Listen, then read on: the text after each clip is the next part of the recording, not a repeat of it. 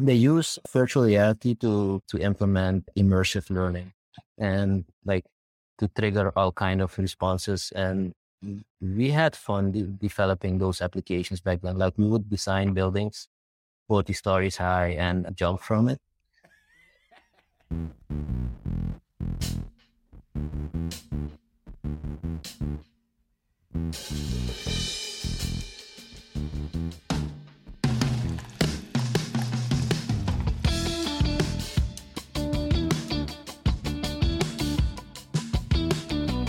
Good morning, good evening, good afternoon, wherever you are in the world. Welcome back to Social Confoes. I'm your host, Diego, together with my co-host, Jean-Luc. Jean-Luc, how has it been? It's great. I think we made a commitment last week. You pulled through for our guest for today. And wow, okay. We have a big lineup planned for the next, I think, month of social conference, maybe even 2 months, maybe even 3 months. So I'm I'm still setting a excited. few out. I'm really excited about the next coming weeks. But we get to kick it off with a brand new guest. And yeah, he and I have more in common than we like to acknowledge. Yeah, we were discussing who's going to do the introduction. Yeah. I met him for the first time a few months ago, actually, in person. We've been connected for a while now. But then you came along like, I know some stories. So tell us, what kind of stories do you got? Well, first of all, we know each other for longer than 10 years. And we don't even realize that it's been over 10 years already since you know each other. And we used to be colleagues. That's where it started. I came in as like a scrappy like intern I finished all my degrees and came back to Suriname, and I didn't know anything about web development and social media at the time. Well, I had a Facebook, I had Hives, I had High Five, but I didn't know anything from the business perspective. And he was already a web developer for quite some time. And we worked together a couple of years. And then he went on to bigger things because he made a commitment to himself that he was going to start a business as part of a larger organization.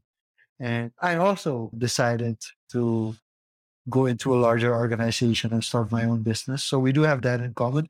What we also have in common is that we once organized tourism tours together.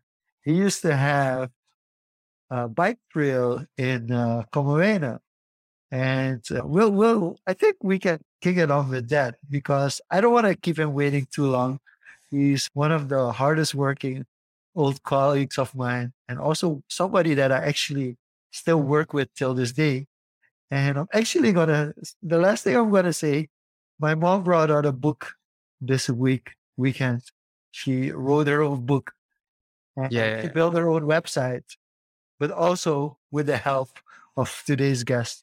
Without further ado, Simon Noerdjan, welcome to Social Confoes. Thank you, guys. Simon. Well, thank you. Thank you for being part of this exciting lineup that you guys are talking about. Yeah, you're kicking it off. No, seriously, you're kicking it off. We made a commitment last week that we decided, you know what, we want to take Social Confoes serious, but the most fun way to do it is with guests.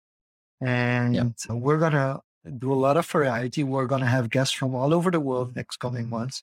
So I think Diego was, listen, before you do that, Jean-Luc, let's bring in a local, let's bring in somebody. And he doesn't know that basically you host all my websites. And then whenever there's something that is about web development, Simon is basically the first one that I go to. Him and Raul Brahim are the ones that I go to when it comes to web development. And Simon has been long overdue. I actually been behind Simon a few months now. Finally, I did have another meeting today, but I kind of called it off or did the other one earlier just to join this session and not reschedule it. But let's start off with that actually, because you're part of a mastermind. Is that correct? Yeah, that's true. I'm part of an organization called Nagasari, which is, well, it started off as a mastermind group and then it grew out more into business empowerment because there are a lot of entrepreneurs these days. And one of the challenges is that we often need to talk about our challenges with other entrepreneurs and share knowledge with each other. And the solution to some of the problems are often very, very easy, but we just don't have it because we don't talk, right? So it's necessary for us entrepreneurs to talk to each other and learn from each other, and that's why I decided to join Nabasari. And we have a expo this weekend, which I can encourage you guys to join coming Friday and Saturday. So we're hereby invited. What's the location? What's the time? What's it We're called? starting at 6 p.m. The location is Mensa, and we'll be displaying some virtual reality applications. That's something new for us to bring into the market. It's actually technology that has been existing for quite a few years, but we finally decided to add it to our portfolio also. Interesting. So we got the promo part done of this episode. This weekend at Mensa, check out the expo you're going to meet a lot of entrepreneurs, and Simon's going to be there with some PR stuff. We're going to talk more about VR a bit later, but let's go back a bit in time. As I was listening to Shanduk's story on you guys' trajectory, similar trajectory, started your own company as part of a larger group. You went deeper into web development. So how did you go from like touring in Camões on bikes to web development? Well, it has been web development first. It started off, I always say 17, but it's 18 now. 18 years ago, out of curiosity in my room, how do you create a website? And I started looking up tutorials and started developing websites. And I soon discovered that I could create something for people, for companies, and started doing small freelance job for customers. And it all went from there. What was your like first actual product like that went, out in public? I think I did a project for SecuLink. It was a company, an internet company back then. Jeez, SecuLink, like that's like the OG of the internet in Suriname. Yeah. Well, that don't know. Yeah, but when I come to think about it, if I compare what I did back then to what everyone's doing now, it's like a big difference in technology. We didn't have mobile browsers back then, so all was tied to the computer. But yeah, my personal vision is to continue growing, and from freelancing became working for a company, and then I grew from there. But the urge to start something for myself was always there. And then I started with Dynamics in 2012 together with another partner. And we started off with small customers, well, kind of everything that came in just to pay the bills, right? And nowadays we have quite a large portfolio, and I'm very proud of what we've achieved in the past few years, like being a brand known by a great part of Suriname. And we're also doing projects outside of Suriname right now, which is more of our next step, something I want to do a lot more of. You're actually, I think, like ahead of the curve when it comes to that, especially in our kind of industry, ICT related. And you've already been outside of Suriname to see like what's the market like outside of Suriname. What surprised you the most compared to other markets compared to Suriname? What's something that you feel stands out? Well, I think it's the e-commerce and payment methods. I really wish that we had that here. If we had that, like the way it is in the United States, for example, we would have been able to create a lot more creative applications, do a lot more transactions, and service as it is through the internet could be a lot better. So in order to be able to work on that kind of technology, we were kind of required to get customers from outside.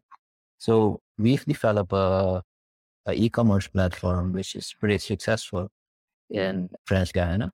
They do food delivery, and they only do card transactions, no cash transactions, and they've been doing that since the beginning, since they started for almost 3 years now. And it was a very interesting journey for us because we didn't know anything about card payments for Europe because French Guiana is like considered Europe. We've implemented 4 of their major payment processors over there. And because we did that, we even got friends to do another job all the way in Africa, another part of France, which is called Mayotte. Small little island that I didn't even know of. It's like just tiny dot between the mainland of Africa and Madagascar. But they even have e-commerce and on that tiny dot somewhere in the ocean. And we did some implementations for payment processors over there also.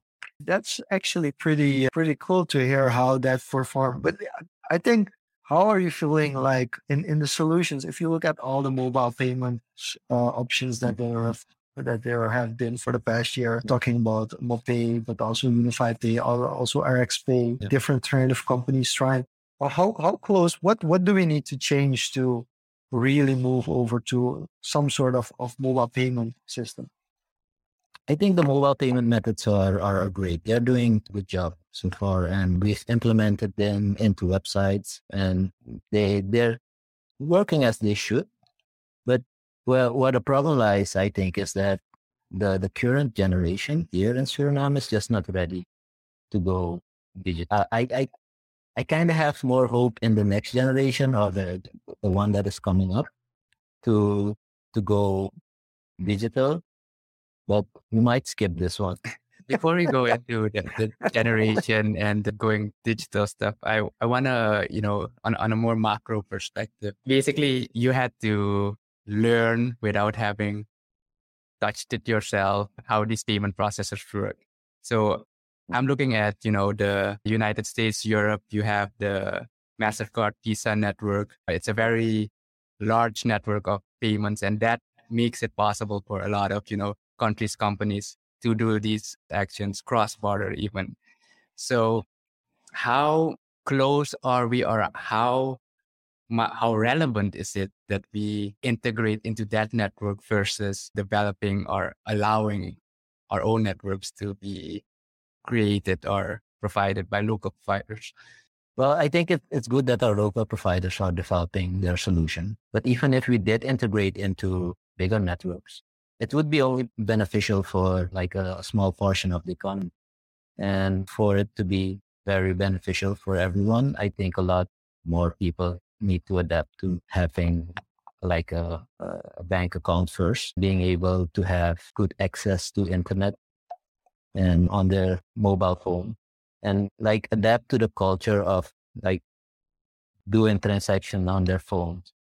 Like nowadays we have companies paying out their employees like through the phone, right? Using internet banking and all that available, but it's like a small portion. And there's still a lot of people using cash. We've ventured into a online shop 2 years ago during COVID. We started shop online, and like 80% of all the transactions were cash.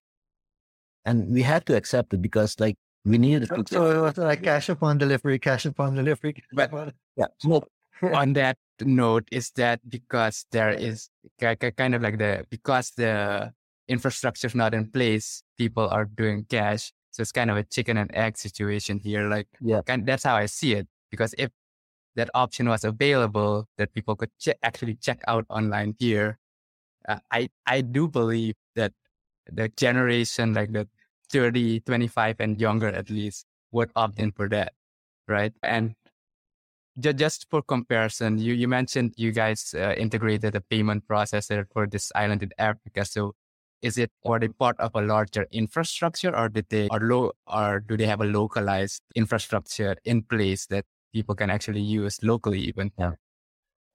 That was part of a larger infrastructure. They had actually, I'm not sure what it's called, but like their bank was actually based in France. So they're connected to that infrastructure. Got it. Yes. You get the benefits Yeah. from the...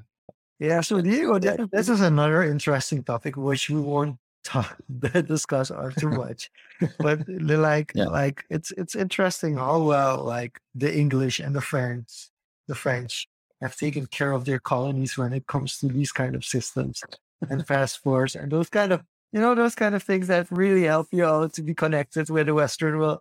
But good, that's another topic. That's another discussion. That's a totally I agree. Yeah. discussion. So quickly to jump in on, I have a question as well, but Donovan mentioned something interesting here. Digital payment platform, once all the payment possibilities are easy to acquire. So for the next generation, like, what's the easiest way to make this process go smoothly? Is it mobile payments? Do you think we have a better chance with mobile payments than with getting people to allow them to have bank accounts at the age of 16, for instance? I think both. I think how you say that. If you have a bank account, it seems like you have something more solid. But if you have your phone connected to it in some kind of way, it makes it just easier to use. So I think you have to go with both You need a solutions. practical one, like your phone, easy Yeah. payments, quick, but also like Yeah. legitimizing it through actually a bank account. Okay, so And I think the earlier you do it, the faster people adapt to it and will use it a lot more also. Speaking of culture, and not only have you provided, services, projects for clients outside, also visited several regions around the world. You've been to, if I'm not mistaken, Singapore, and recently, when I actually met you in person, we went to the wildlife program together. So, can you tell us a bit about what was the culture like in the East, a country like Singapore in the East, Asia, versus your experience in the West, like US, and then bringing that back home? Like how has that opened your perspectives or thought process on providing solutions?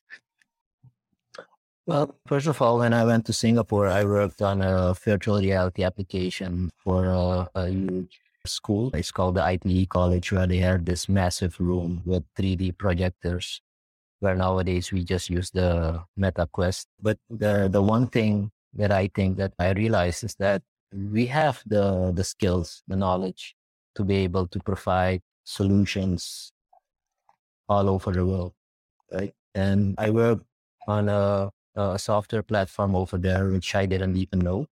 And it was just about programming. I think once you know how to program, you can program like any language because it's like the same logic. But the other interesting part is that in Singapore, everything was so fast paced. Like people were moving at a fast pace as on a massive scale every day. But at the same time, like they are collecting data on the same speed. And I keep talking about this example where I had this card, this key card, which you could top up also with credits, money. And then I used that card to lock my hotel room, open the elevator, go onto the train, check into the bus, and open up my office. But if you come to think about it, like they can track every movement you make throughout the day because you're using that one card to tap in everything. And I could even buy a snack at the train station with it. So that's how So massive. basically, you can purchase a snack at the train station with your room key. Yeah, yeah, yeah. Everything programmed on it. And that was like mind blowing for me at the first time. And just at that moment, I had 100 megabytes per second on my mobile phone. Right, so I was like sitting on a bus and giving people virtual tours. Like, oh, Like a true Asian, like a true Asian. yeah. Well, your experience in being a guide for tour, gave at it. Yeah, I was often called a Filipino over there, but I was like, no, I'm from Suriname. Do you mean Sudan? Like, no, Suriname, that's all the way in South America. A lot of people over there don't know us, right? We never heard about Suriname. And even when I checked into Malaysia, they saw my passport and like, we don't know this passport. And they open it up and scanned it and like, okay, yeah, okay, you're It from works. It works. It works. Let's jump into, because I find this also, and it's a mind, it's a mind tease. So you just mentioned that with one card you can basically do everything, like open your room, Yeah. but also pay for something at the train station. So when we were talking about the cash upon delivery thing, like one of the things that's really weird with this culture, there's a lot of trust involved with Surinamese vendors. So we take the risk, and it's been like that everywhere in the world in the past. But we take the risk of actually making a package, creating a product, bring it to somebody's home, and doing all the work up front, like all the costs up front, and that person at the door paying for it. Which, of course, there could be a situation where the person at the door says, like, yes, I didn't order this. And then you're just standing there and you're like, wait a minute, or the order is incorrect. And then you have to reimburse your client because you gave an incorrect order. Now, one of the best things like for a business to have with digital payment is basically you pay first. So That's correct. the risk is more on the client side than the business side. So how much does that take into account when you're thinking of like there is a low adoption, like people are not used to online payments? And I'm seeing this with myself.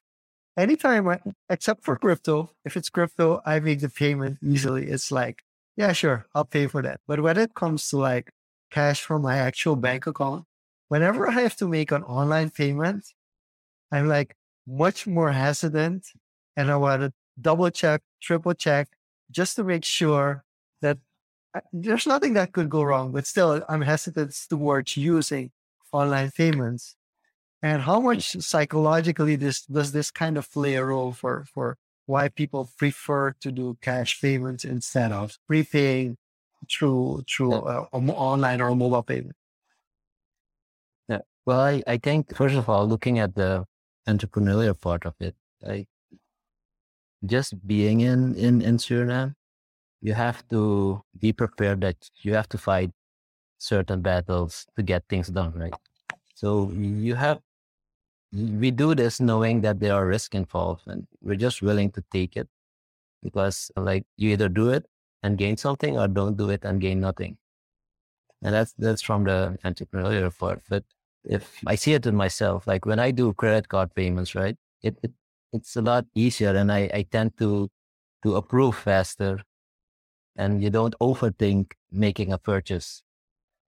And that's actually what I experienced from it. If I can add, I think it's about friction because like what we have now, where when you mention making a payment on Chanluk, I'm thinking about making a bank transfer. You have to input the bank account number, payee, and there's different types of banks, etc. You could make a mistake, it goes to the wrong account, and then you gotta call support, and then that's another few weeks or a few days going past by. So people kind of want to avoid that headache, which adds a layer of friction, I feel. No, but also bigger payments. I think it's also bigger payments now that I come to think of it. Yeah, and bigger payments obviously make sense. I think if you come back in Simon's example of a credit card, because the credit card we use are either on a Visa or MasterCard network.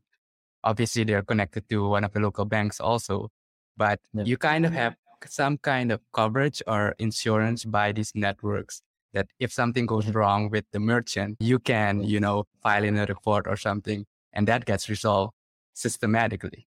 So, and that removes friction or headache by the consumer. So when I'm thinking about these payment solutions, it's about removing friction from the different layers to not even think about it. Nowadays, you just swipe. For people who have cards, actually, but yeah. But yeah, that's who haven't. Well, actually, you put in the chip.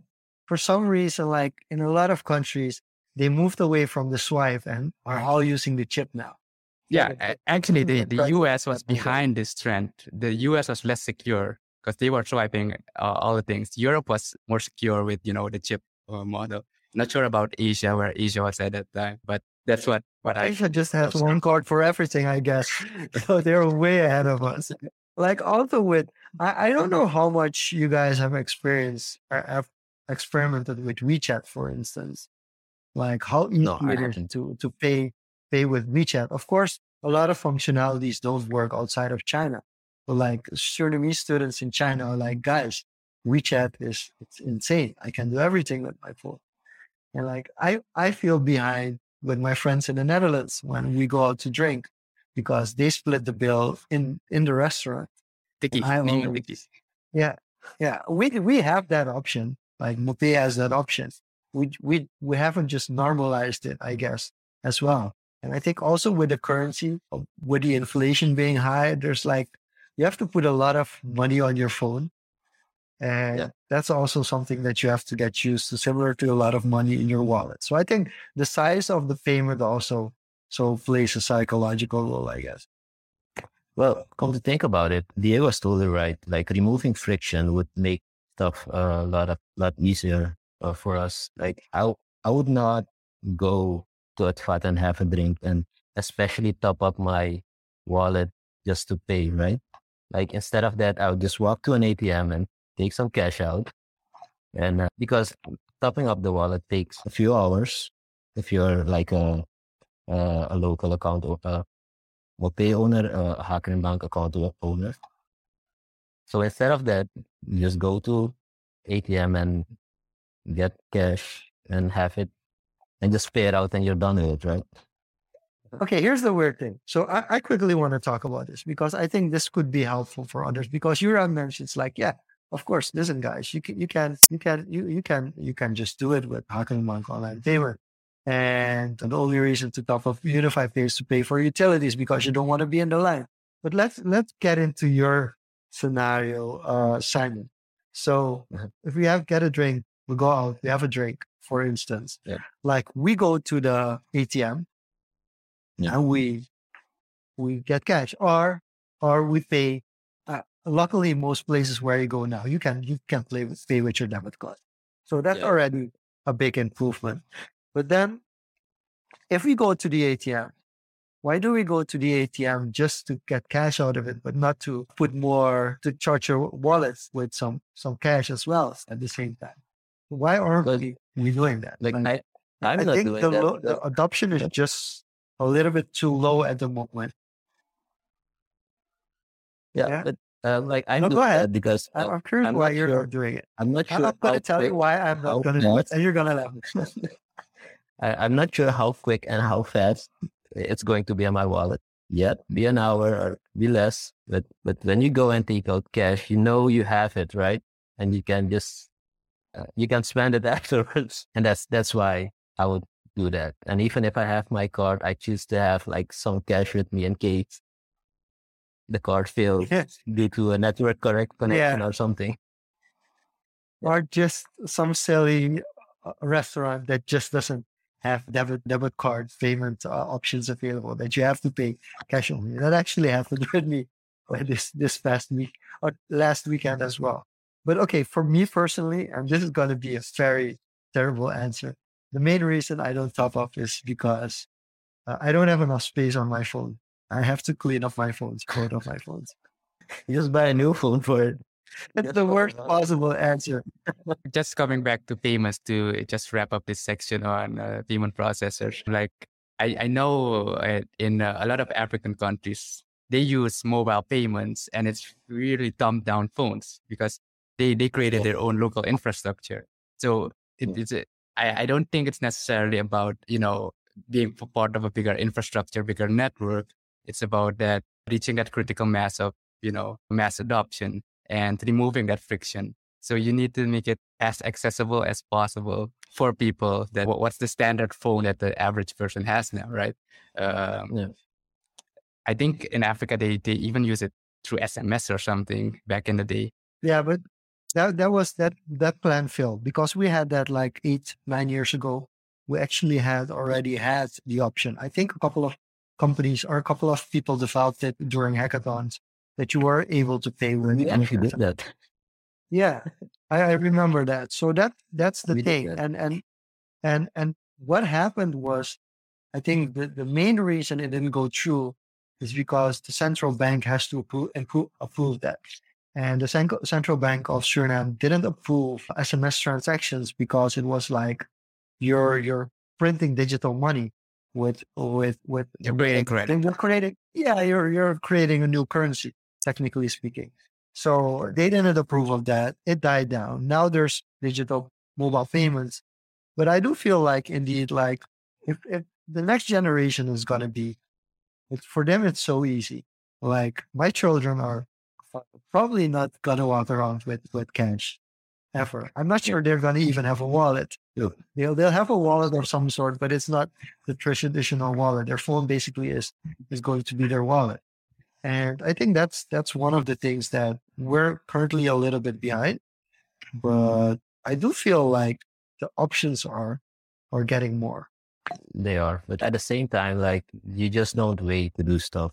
when you're an entrepreneur. Like you have to make stuff happen. And if people want to pay cash, you just Yeah, go for exactly. it, right? Yeah. You make sure you have all the options Yeah. and And try. you have to, But at the end of the day, you have to like sell. And that's why you just have to adapt to the situation. And like for some of us, like we don't have like some of the entrepreneurs don't have a lot of leverage to change stuff. It might take a few years before we reach that stage where everyone, where banking gets more accessible and payment methods get more accessible and people are more willing. But at the same time, the business shouldn't stand. It depends on the kind of business, right? Like, Yeah, that too. yeah, That also. like my wife goes to Go Chapeau, and you basically have to pay with Mopeda. Like for instance, you just made it mandatory. So yeah, which is I mean it's cool. It's possible. no, but If you look it, at like putting up like for instance, if we're putting up a Surinamese version of OnlyFans or Patreon, we would basically we could just use the mobile payments because the people who would be purchasing would be familiar with that method or would be interested enough to do so. So I do think there are a couple okay, of in but that example you mentioned, for example, Go Chapo, it's kind of brand leverage there because there's a certain type of group that goes there, and and yeah, you can leverage that brand to, Yeah. encourage adoption. So that's another way to encourage adoption. But speaking of, to transition to a bit more adaptability, flexibility, you're trying out new things. Earlier in the episode, you mentioned, you're looking into VR. You guys are going to demo this on the weekend too. During your time in Singapore, you've actually dabbled in that tech yourself. So what is it about VR particularly that piqued your interest? And while I do see, even in the world, still pretty early, Mhm.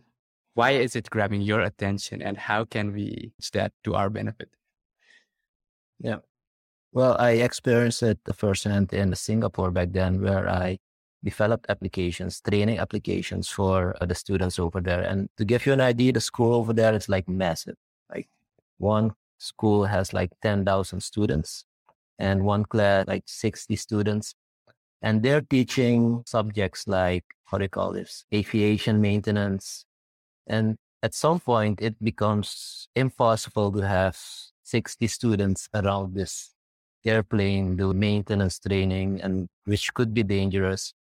Like to give them the first-hand experience of the environment, they designed this virtual reality application where they could see and experience everything without the real dangers involved first. So they can learn better. And it's kind of surprising because when you look at like an object falling, you really get the reaction from people, like the real reaction from an object falling instead of reading into a book. Hey, it can be dangerous if a wrench comes falling down. Like you really see something falling at you and you react with like your whole body. So what I'm And that- hearing there, instead of reading a book or watching a video on YouTube, VR actually triggers like emotional response or Exactly. within the body, Call it. like a psychological response Yeah. that you would experience in real life. Yeah. And that's It's, missing, right? They use virtual reality to implement immersive learning and like to trigger all kind of responses. And we had fun developing those applications back then. Like we would design buildings 40 stories high and jump from it. And when you fall down, you really get that feeling in your legs where like having your knees come your shoulder and stuff. And in other cases, you would mess with gravity and then you would fall in slow motion. And it was kind of fun. But at the same time, I think it's a useful. Simon, there's a light crackling in your mic. Oh, it just stopped. Yeah. So go ahead. Okay. Yeah, at the same time, I think it's a very useful technology to be used in companies for induction training, on the job training, having people see an oil rig from up close before going over there first. So it can be very useful. You can eliminate a lot of danger before having people go into the real world and mess up themselves, more importantly. So right now we have one young student who just graduated, and he's our first developer who's developing on the MetaQuest platform.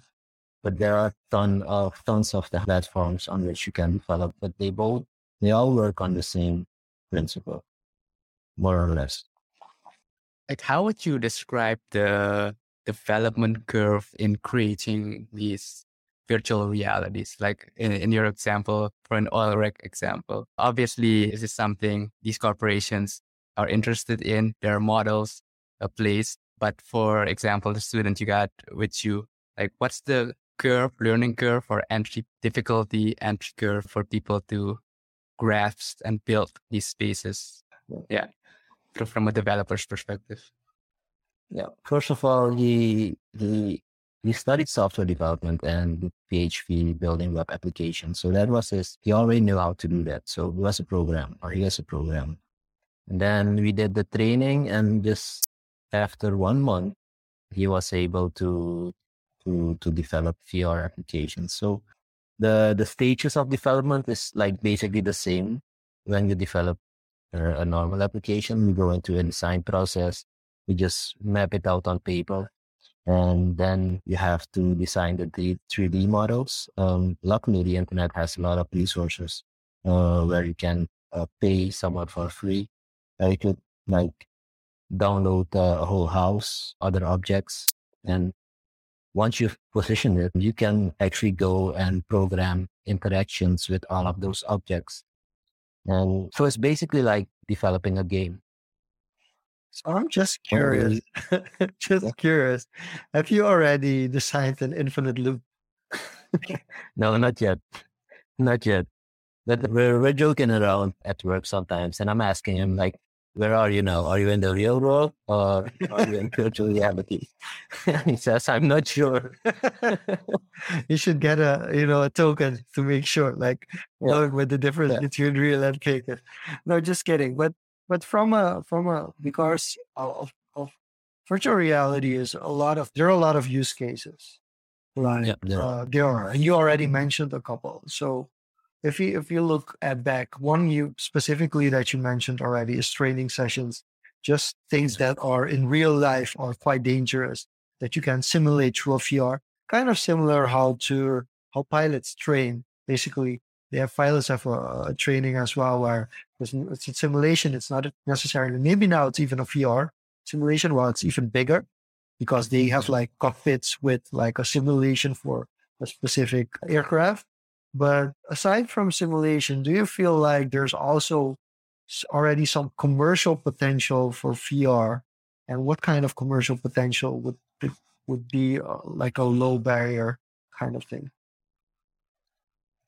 Well, yeah, first of all, when you go on to the MetaQuest platform, there are a lot of video games over there. And I think that on itself is pretty much commercial. But I've looked a little bit into the metaverse. Like I said in the beginning, I'm really at the gates peeking in. But you really have companies designing their virtual reality offices. I've seen that in companies in the US, and there are massive discussions happening like, should we move offices into the metaverse?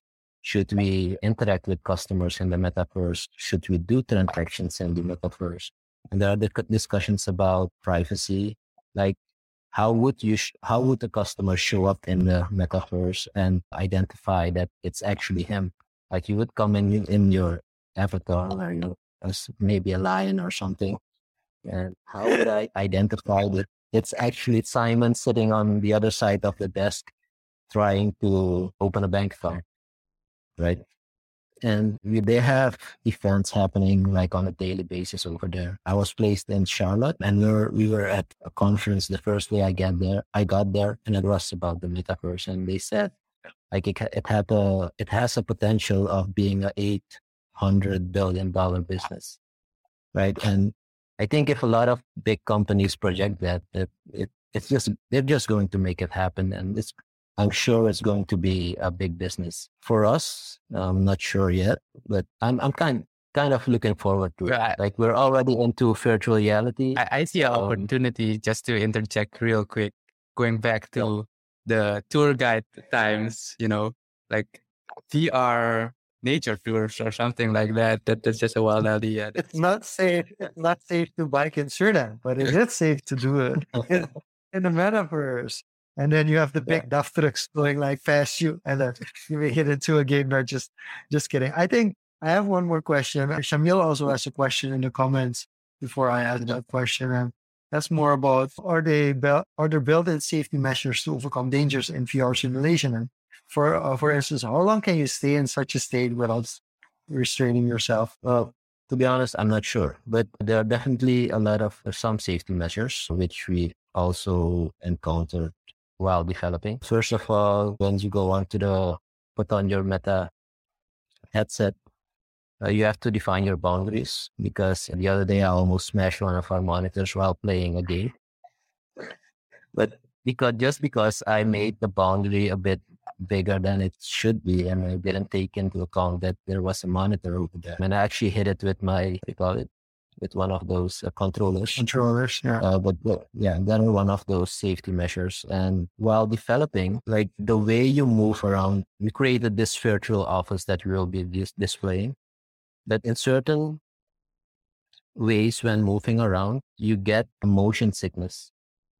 So just to play it safe and not have a lot of people during the expo experience too much motion sickness, instead of walking around the office in the virtual office, we decided to teleport into spaces.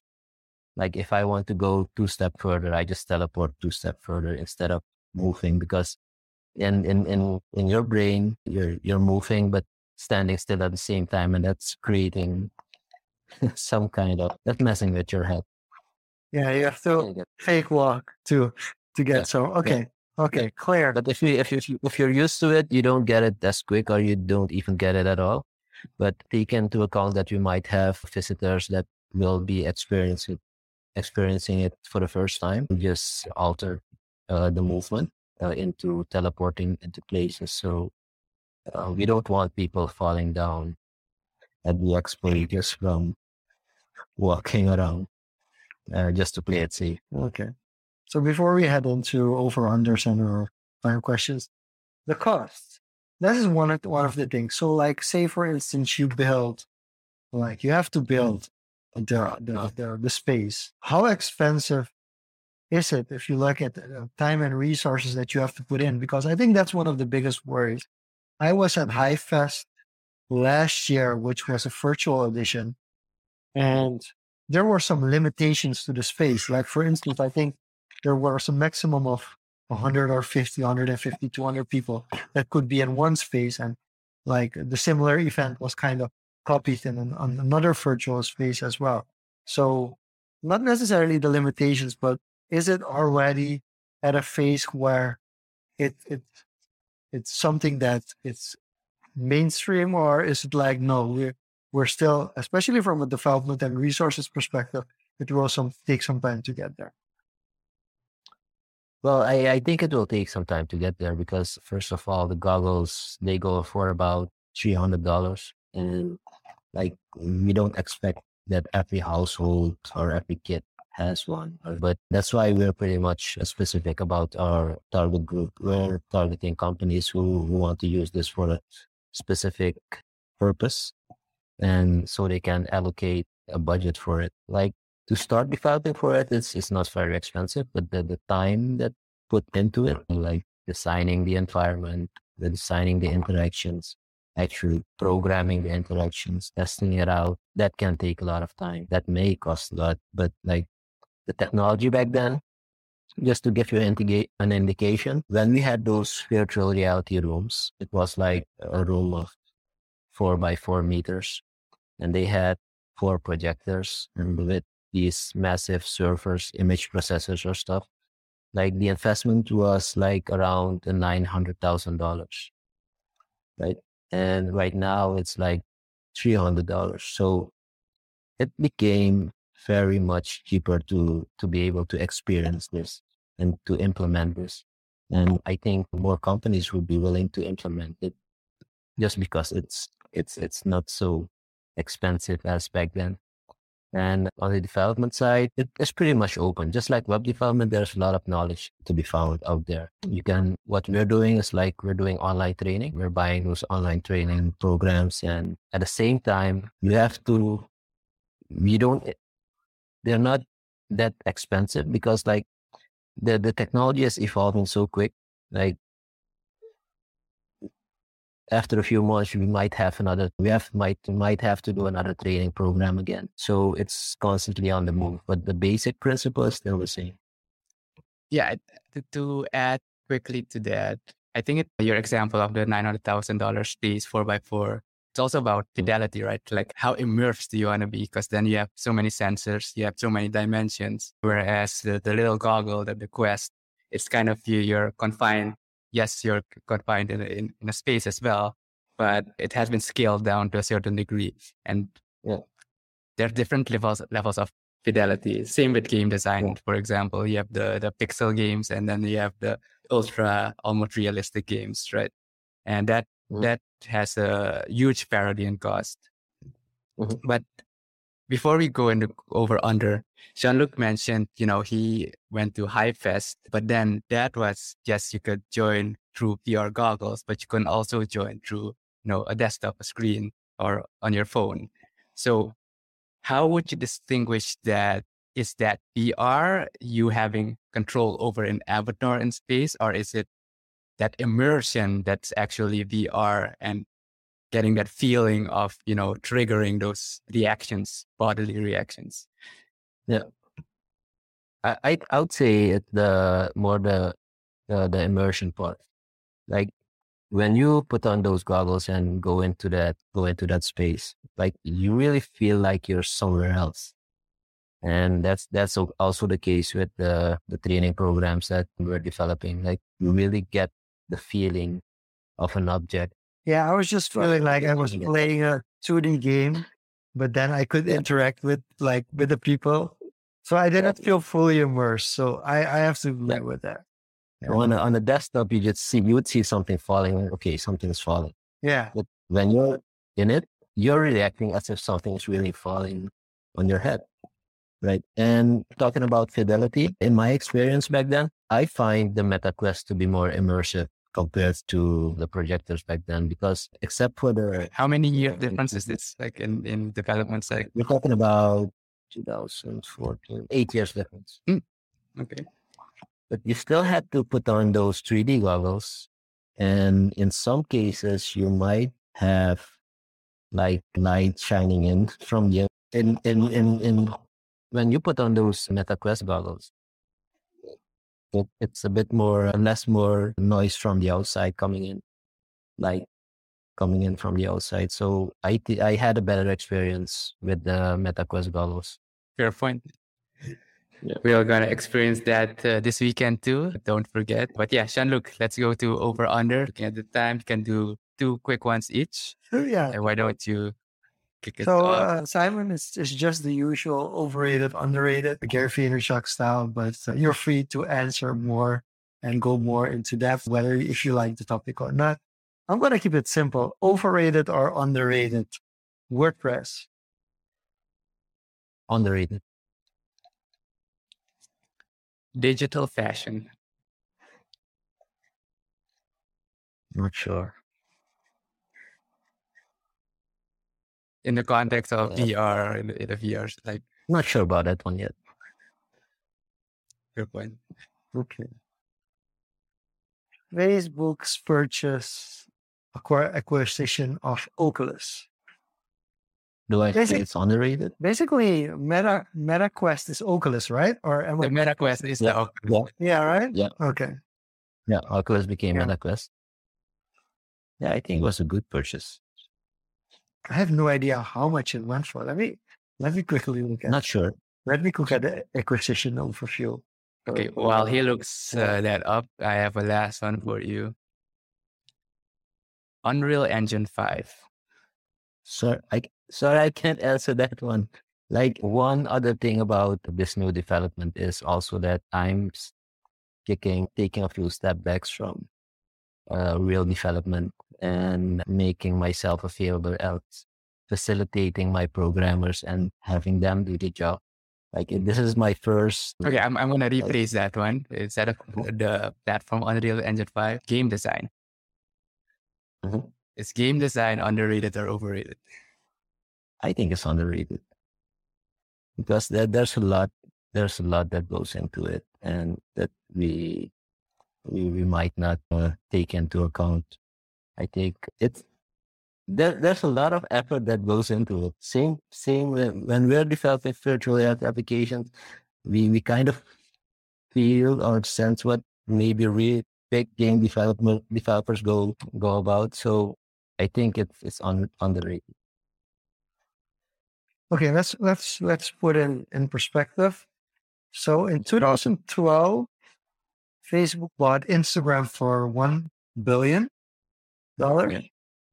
and then in That's 9 zeros. yeah, that's 9 zeros. And then in 2014, February, they purchased WhatsApp for 19 billion. 19 billion. And then a month later, after WhatsApp, they purchased Oculus VR for 2 billion. Yeah. So the WhatsApp acquisition was about 10 times more than the Oculus acquisition. Yeah. Yeah. And the Oculus acquisition was twice the price of Instagram. Maybe it's the state of the market it was in, the state of the market back then. I thought 2 billion was a lot at that time. Right. But looking back at it now, Looking at it now with the metaverse, like they projected to be worth 800 billion. I think it was underrated. Yeah. yeah, I think so as well. So I think if Oculus timed it better, they could have gotten more out of it. They definitely could have gotten more out of it. Interesting. Yeah. Awesome. That's it for the overs unders. Simon, appreciated you coming on, finally having you on, talk about your experience and about VR. Very excited about the technological developments and also your experience in payment processing. And, hopefully within the next few years, we can get more of that critical mass adoption to, be able to, transact more with less friction. Yeah. So I think if we can't have those options here, we might go to somewhere else and develop solutions there. Right? Yeah, That's how I see it. this is becoming a trend, Diego, unfortunately. But businesses are also looking for opportunities outside now because of the amount of opportunities there are outside. No, agreed. That's a very fair point. Yeah. Yeah. So, but I'm not planning to leave. We all saw, what's it, a picture or a painting behind you? Well, it's actually my curtain. It's your curtain. Okay, Yeah, you fooled me. well, that's nature, and I love the jungle, and that's just So leaving, I love this one. straight up leaving the most forested country in the world isn't a real scenario at the moment. But providing solutions headquartered here to outside is definitely On the agenda. Understood me. Awesome. Yeah. So Simon, where can people reach out to you if they're interested, if they heard something here that they would like more information about, if they want to be in touch with you? What's the best way to connect? You can just send me an email, info@bitdynamics.sr, and then you can also look us up on Facebook, Instagram, BitDynamics, and you'll find us there. You send me a message, send us the message, and we'll get back at you. There you have it, folks. With that being said, we will be back next week with our lineup. Episodes are being populated on the website. Jean-Luc, it's getting there, and I am excited. With that being said, Jean-Luc, roll us out. This was Social Confoes. Thank you so much, Simon, for being our guest. Diego, it was a pleasure. And we will be back next week, same day, different time. See you back next week. Bye-bye.